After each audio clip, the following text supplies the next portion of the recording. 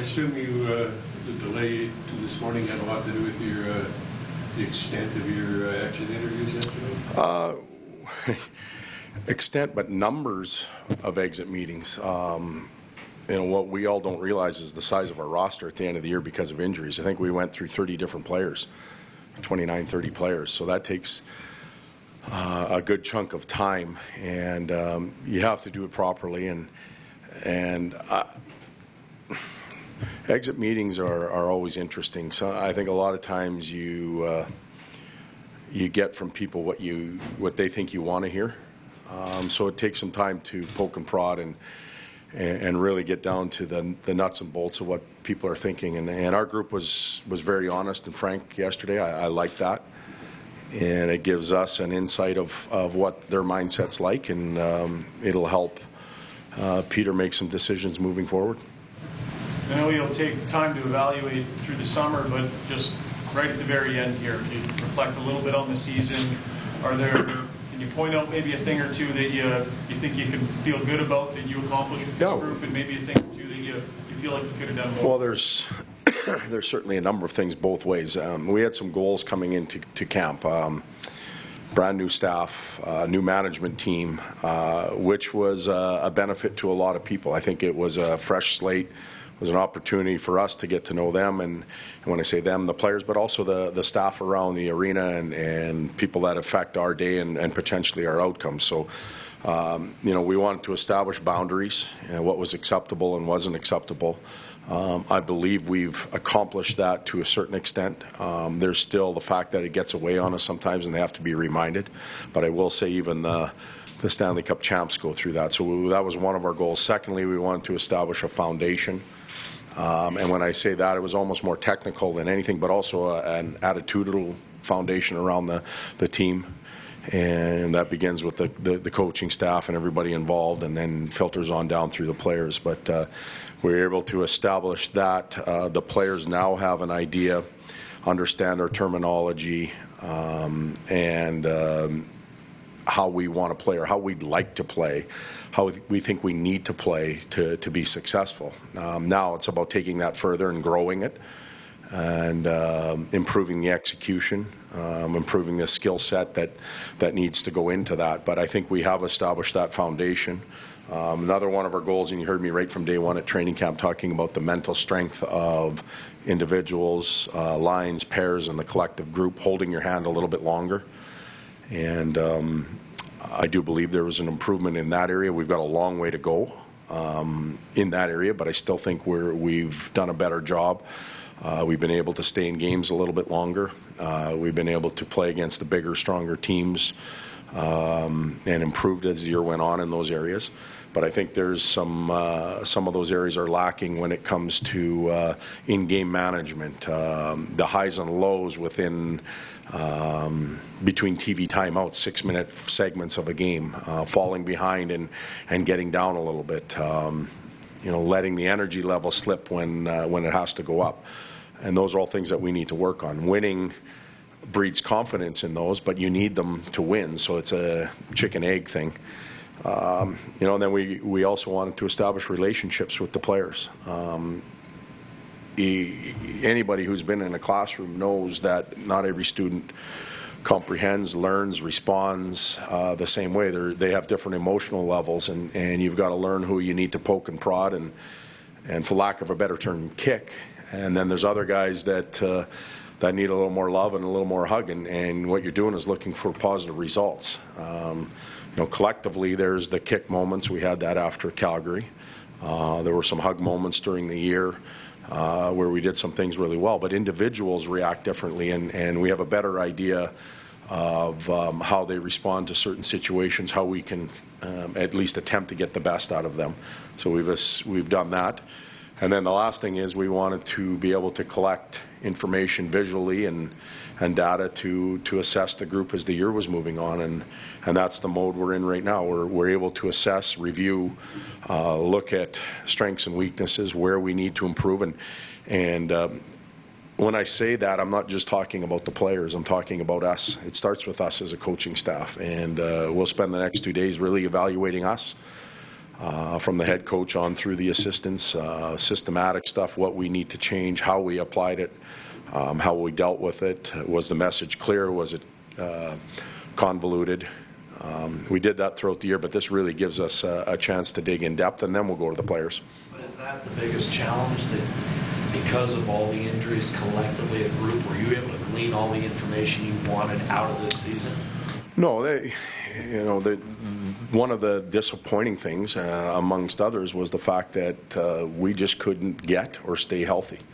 And we have to look at that as well. We have to look at why. Did we rest enough? Did we, were we over-aggressive in some practice situations? With nutrition, our work off the ice, did anything like that cause injuries? But to answer your question, no, we never really had our group together and got it to roll a little bit.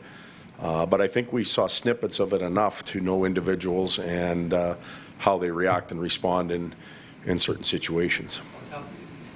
You were going to do some trades this summer. Normally, you've got a team like, say, you have in San Jose, the core guys stay together, and you build around that. So you know, okay, here's the first line. But you could be trading some fairly complete pieces, and you're thinking, okay, what am I going to have now? It's called 10 years of not being in the playoffs. So whether I think it'll be tough or not, it has to be accepted. We all have to accept that. And there isn't a team that stays intact. Certainly not the 29th place team that stays completely intact. And I know Peter addressed the change part of it and pieces that may be needed to create that change. But there's a lot of different ways of doing it. I know he and his staff are going to work real hard on it, but we have to make strides. 29 is 29, no matter how we want to paint it or anything. 29 is 29, and there has to be improvement. What else do you have to improve on? Well, there's a lot of things. The overall game. At the end of the night, it doesn't matter. It does matter the input and the effort and all that type of stuff. But when you're driving home, you know what the score was. And it needs to favor us more than it doesn't. I look at our goals against, and our goals against came down a lot this year. Our disparity between goals for and goals against was drastically improved, but it didn't bump us up in the standings. So that tells us we got a long ways to go. I was doing a little stat work this morning, and there's only 2 playoff teams. I think we ended up minus 42 or in that range. There's 2 playoff teams that made the playoffs that had a minus differential. And I think, in my opinion, that's odd. Minus 7 and minus 13. So if those are the benchmarks and those are the numbers, we got to shave 30 goals off. That's still a third a goal a night, and that's a tough thing to do. We've got to improve defensively in that area. Offensively, we had 203 goals. The low benchmark for playoff teams this year were 209, 216, 218 in that range.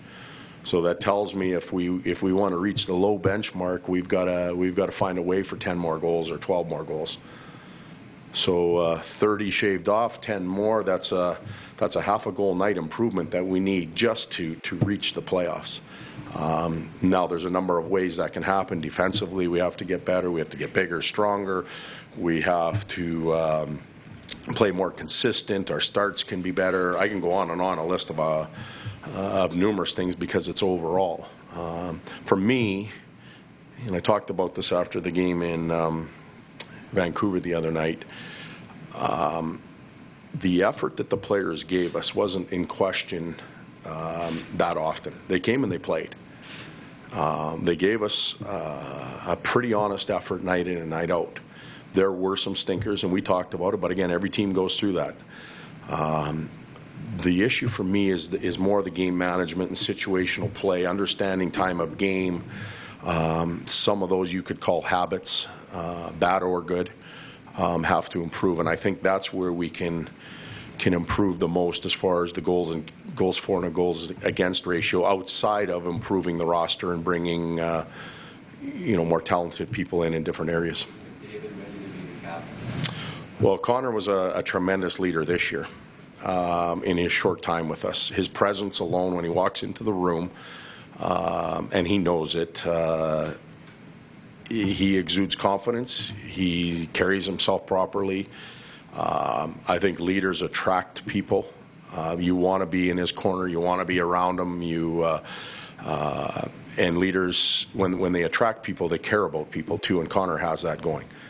He's still 19 years old. I think he's close to being the guy and ready for it. We'll talk more over the summer with that. He'll need a very, very good supporting crew around him. And, we'll see what our team looks like in the fall to determine whether or not that's the right thing for him and for our group. Going back to the game management, that sounds like it's almost more, is that a mental issue amongst a lot of your players? Well, not necessarily. Is that something you can coach all the time, or is that just more of a mental thing where they need to realize, if you not question their work ethic, it's how they're working as far as working smarter? I think it's mental, but it's also habitual too. This team in the past, and including this year, we've chased games a lot because of bad habits. And when you're chasing games, you tend to gamble more and you increase the risk. So you live in a chase and risk world.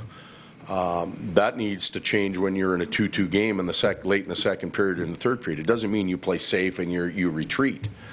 But you need to learn to manage moments better, and I don't think we've experienced that enough. And our core, our older core, has experienced that for a long time, and they need to learn that every moment, every second, every situation is important, and you can't pick and choose when to do it right and when to maybe cut a corner. We're not good enough to do that. How interesting is the conversations between you and Peter in terms of, I don't think this guy can play for me, I gotta get this piece. But it is, that's ongoing throughout the winter.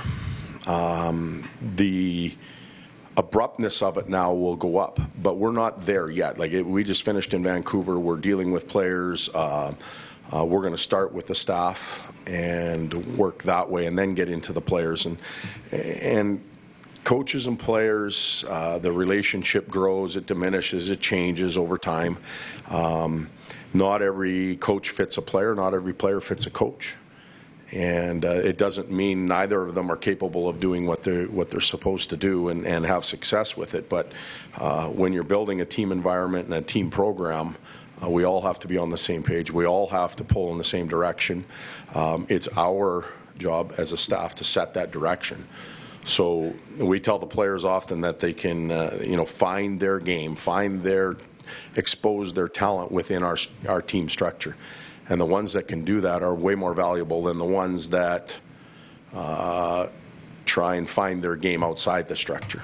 The coaches are short-term in terms of their general managers are big picture. But in your situation coming in here, to what extent did you go? You have to be a lot more big picture. I think we were big picture right off the bat because everything's new. Next year we can be a little more focused and a little more short-termed. If the group isn't comprehending, and the group meaning the players that have been here in the past, and they're not comprehending simple basic structure stuff that we have in place, you got to wonder what happened to them, or where they went, or where their minds are at. So we get a chance to evaluate really quickly next year. We'll see if they're prepared or willing to make some changes. And it's not magic. It doesn't happen like that. We'll have to look at it incrementally. But we were big picture from the beginning. Our emotional level as coaches is in the moment. You've seen me really happy. You've seen me upset.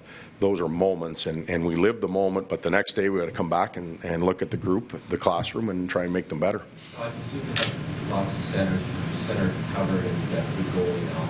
Defensively, you look around, the teams again usually have one really good offensive defenseman. Washington doesn't necessarily have a center, but you really Carlson's pretty good. You need one of those with Connor on the team and Taylor. Well, I think it would help. It certainly would help, and the knowledge base or the of the fan and of the media here in Edmonton is exceptional. They understand hockey, they get it, and you guys see it like we do. We could improve in that area. Of course we could. When I say that, I don't want to slap the 8 or 12 or 14 or 16 guys that we had playing back there this year. They give us everything they had.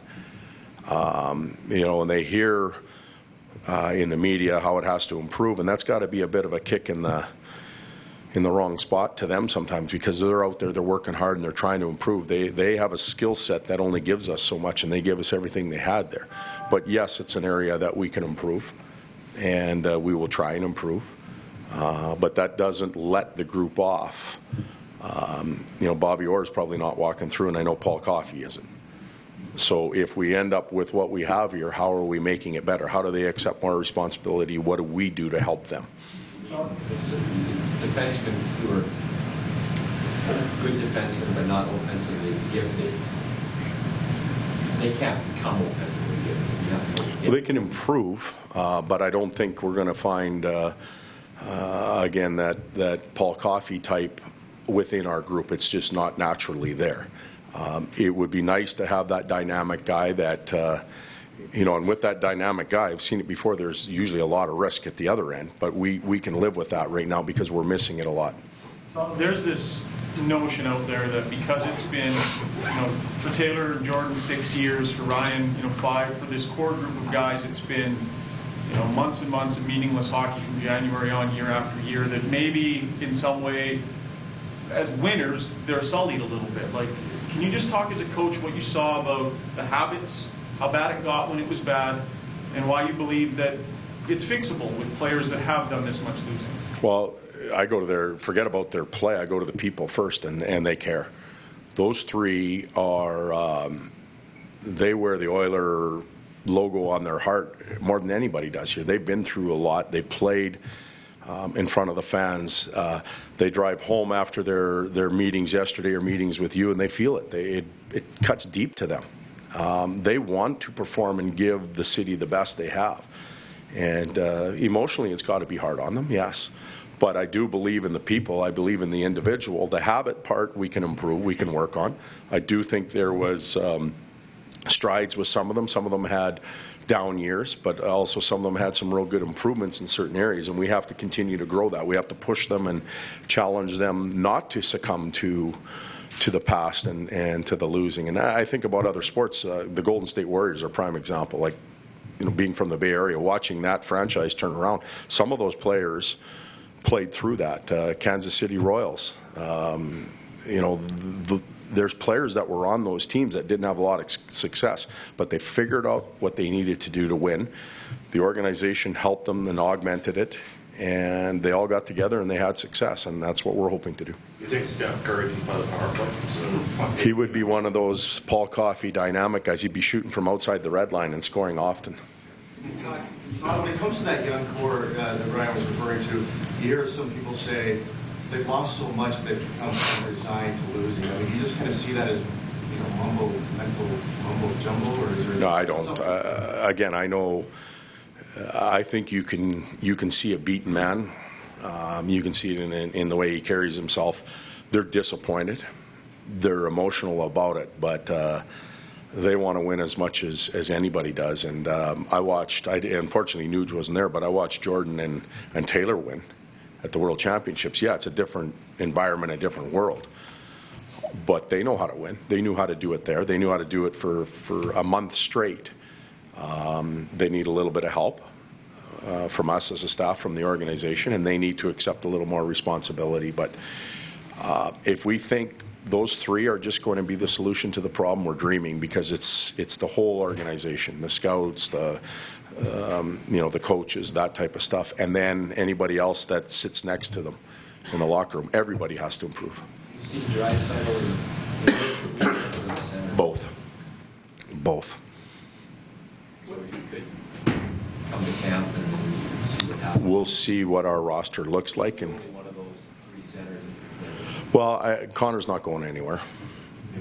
Yeah, and Nuge, he didn't play enough for us to really figure out if he could play the wing or not. I think Nuge is a centerman more than a winger. But I think Leon has the ability and the skill, and I know in talking to him, he's prepared to play wherever. He just wants to play hockey. Where is he most effective with his line mates? We'll figure that out as we go. Todd, was it, I don't know if disappointment is the right word, but one of the challenges with two players in particular, Nail and Justin, was to maybe try and help them find another level? Was there some disappointment in maybe not being able to find a way to help push those guys over the edge? And it affects everybody. We lay up at night. I go home at night and I worry about the team, and then you think about individuals and how can we help these? What are we doing? What responsibility do we have in it? And Justin's situation, he's done really well. The team's played well in Pittsburgh. We're happy for him. We didn't want him somewhere else and fail. We wanted him to succeed. So we're happy for him. It's going well. And sometimes that's the player doesn't fit the organization anymore. He doesn't fit the coaches and vice versa. And in Yak's case, he's a talented young man that has, a lot of characteristics that teams are looking for. But at some point, you have to, again, find your game within the structure of the team. It's always team first. And I'm not telling you that Yak's a selfish individual or anything like that. He's not. But we have to find that within the team structure. And based on my experience, when you do that, you tend to have individual success off the charts. What do you think the fans out there want to hear from you today, and what can you give them? Well, they sure don't want to hear the word rebuild and patience, and I'm not using that. I think they want to hear that they're considered in the evaluation. So we have to start with them. We have to make sure that at least we're giving them an honest effort. And most of the nights we did. The Calgary debacle that we had here, I think we clarified that again, that it was really important for us to perform for them. They want to know that there's hope, that we're going the right direction. I think they want to know that there's some stability. Most of them would like to know what's going to happen today. But we can't give them those answers. Peter and his crew will have some work to do. I think that's what they want to hear, but they sure don't want to hear rebuild or patience, because I don't want to hear it anymore, and I've only been here a year. There's some players that were better than you thought, some of the younger guys. Yes. Whether it was really late or maybe it's earlier. Well, it goes back to the injury question. We were able to, when we lost key people, you're able to audition some others and you find players. Some of the auditions didn't work, and it allows us to make assessment and change. Others worked, and they're now on the map. One of the hardest things for non-NHL players to do is to impress a new coaching staff in 14 days. Because I can tell you, back at training camp, my eye was much more on Justin Schultz than it was on Jordan Oesterle, just because I felt there was a priority there. And often those young players don't get what they need from us as a staff, because we're just overwhelmed with how many players there are. So for Jordan and Davey and Pack and those type of players to come in, get the opportunity and perform the way they have, they've moved up the totem pole within the organization. They've been able to expose themselves to the staff, the fans, and teammates, and the belief system goes up. The tough part will be, and it was the question that was asked of them, what are you going to do to make the team next year? Okay, you got an opportunity now. Why you and not somebody else next year when camp starts? And that'll be up to them. Well, Reinhardt. Yeah, Griffin. Stretch he was up compared to the other time. Well, I think we could all answer that. I think he was much better the secondary or third time up post-deadline with injuries and stuff like that. So, again, it takes some time for 6'4", 6'5" defenseman to develop, and he needs that. I would say he's a better player now than he was at the end of the year. He feels more comfortable with us, and in game situations, he's got some things that he needs to work on. He's very accepting of those things, and I think he'll do everything he can to be a better player come training camp. But the one thing none of our players will do is go to hockey school or play in a league over the summer. So most of their gains will come off the rink physically and mentally, and then they've got to be prepared to start again on the ice. So when you look at your lineup and you see guys as far as maybe slotted in where they should be slotted in, fourth line guys who maybe had to play up in a third line role, and then third pairing defense would have to play more. When you talk to Peter, do you go through that analysis? We need guys who can fit this specific role. Like, do you have certain, Yep. after seeing a year of seeing, maybe Darnell Nurse is better served as a young guy to be third pairing minutes right away, and if he has to moonlight later on, he can't just use it. That's just really common sense. That's working with rosters and trying to slot guys in certain roles, and that's dealing with ideals. You're all healthy. You have all the pieces. Now, where are we going to play them? But you never get that. So we talk. I'll give you an example. I thought Letestu, Hendricks, and Kassian were a tremendous line down the stretch when they played together. That's one really good fourth line, because you got a lot of pieces that can contribute in different ways. We had Kassian penalty killing. So if that happens to be your fourth line, that's a pretty solid group. But you have to understand that they're not going to stay together, and they're going to have to go up at some point. So in an ideal world, and we don't live in that, you would have a fourth line created like that. But then you got to ask yourself, okay, out goes so-and-so. Can he go up there and get the job done? And those are the ideal players, not just slotted in one position, in one level all year. They have to have the ability to go up and perform. Do you find you have enough of those guys that are interchangeable from different roles now, having seen them for a year? I think we're getting there. The addition of Kassian and Maroon help a lot, because they're sometimes the finishing touches on different types of line. We're talking about Maroon, who's playing on line 1 or 2, if you want to call it that, and Kassian, who finished on lines 3 and 4, but they're the finishing touches, and they're an asset or a characteristic that we've lacked a little bit. So they've made a difference, and moving forward, we think they can continue to do that. The second half of the question, I'm not sure you got to about what can you tell the fans. Well, what else do you tell yourself? Like, Peter's determined, obviously, to improve the defense significantly. You're going to be getting rid of some pieces that clearly weren't able to help you this year, that their contracts are up or whatever. And there's a whole bunch of cap space available to them that can improve. Well, the first thing is look in the mirror.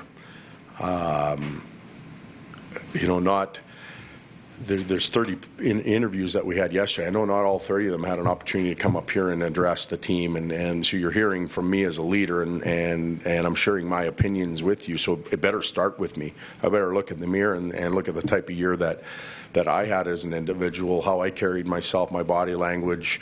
Did I set the tone right? I made numerous mistakes. So you have to be willing to admit that, and you look at those situations based on the talent we have. Would I play people differently? And then that filters down into our staff. And I've been around long enough and around really good hockey people to know that that's essential. You've got to start with yourself, and then you've got to go into your staff, and you've got to dig deep there and figure out ways that we need to improve. And it can come a number of different ways: how we disperse players, how we roll lines out, matches, tactics, messages, accountability. So we'll deal with that internally, but it starts with me. I'm the leader of the group when they get on the ice. Talk to Peter about what happens if you win the lottery. No, you know what? To be, and I hope it showed in our effort. The year's over. Would I like to have the first pick? Yes. But I didn't want to be in the lottery. I didn't want to be in last place. Not a single one of us did in there. There was no roster manipulation or anything like that. We were playing to win right to the last minute, and I'm proud of that. And our organization needs that. Where it's not about coming up with the number one pick overall. Now it's over. We hope we win the lottery. But as far as drafting and who we're going to pick, I learned a long time ago to stay out of that, because when you don't watch players enough, you can influence people the wrong way. One last one. Let's really simplify it. To what extent are you convinced you're going to have a better hockey club to coach next year? A better hockey club? Well, I just think that the group itself will be better because of the foundation we put in place. Let's assume zero change, which isn't going to happen. You can't have 30 guys back. But if we brought the 30 players back and started day one in St. Louis, we're further ahead. We're further ahead because we understand how we want to play. The players and coaches have a better relationship. All the things that I talked about, the boundaries are better established.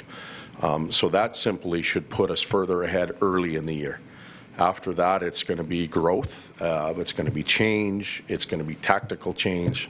Those types of things should give us a chance to improve. But we also have to remember that 29 other teams are going to do the exact same thing, including the team that wins the Cup.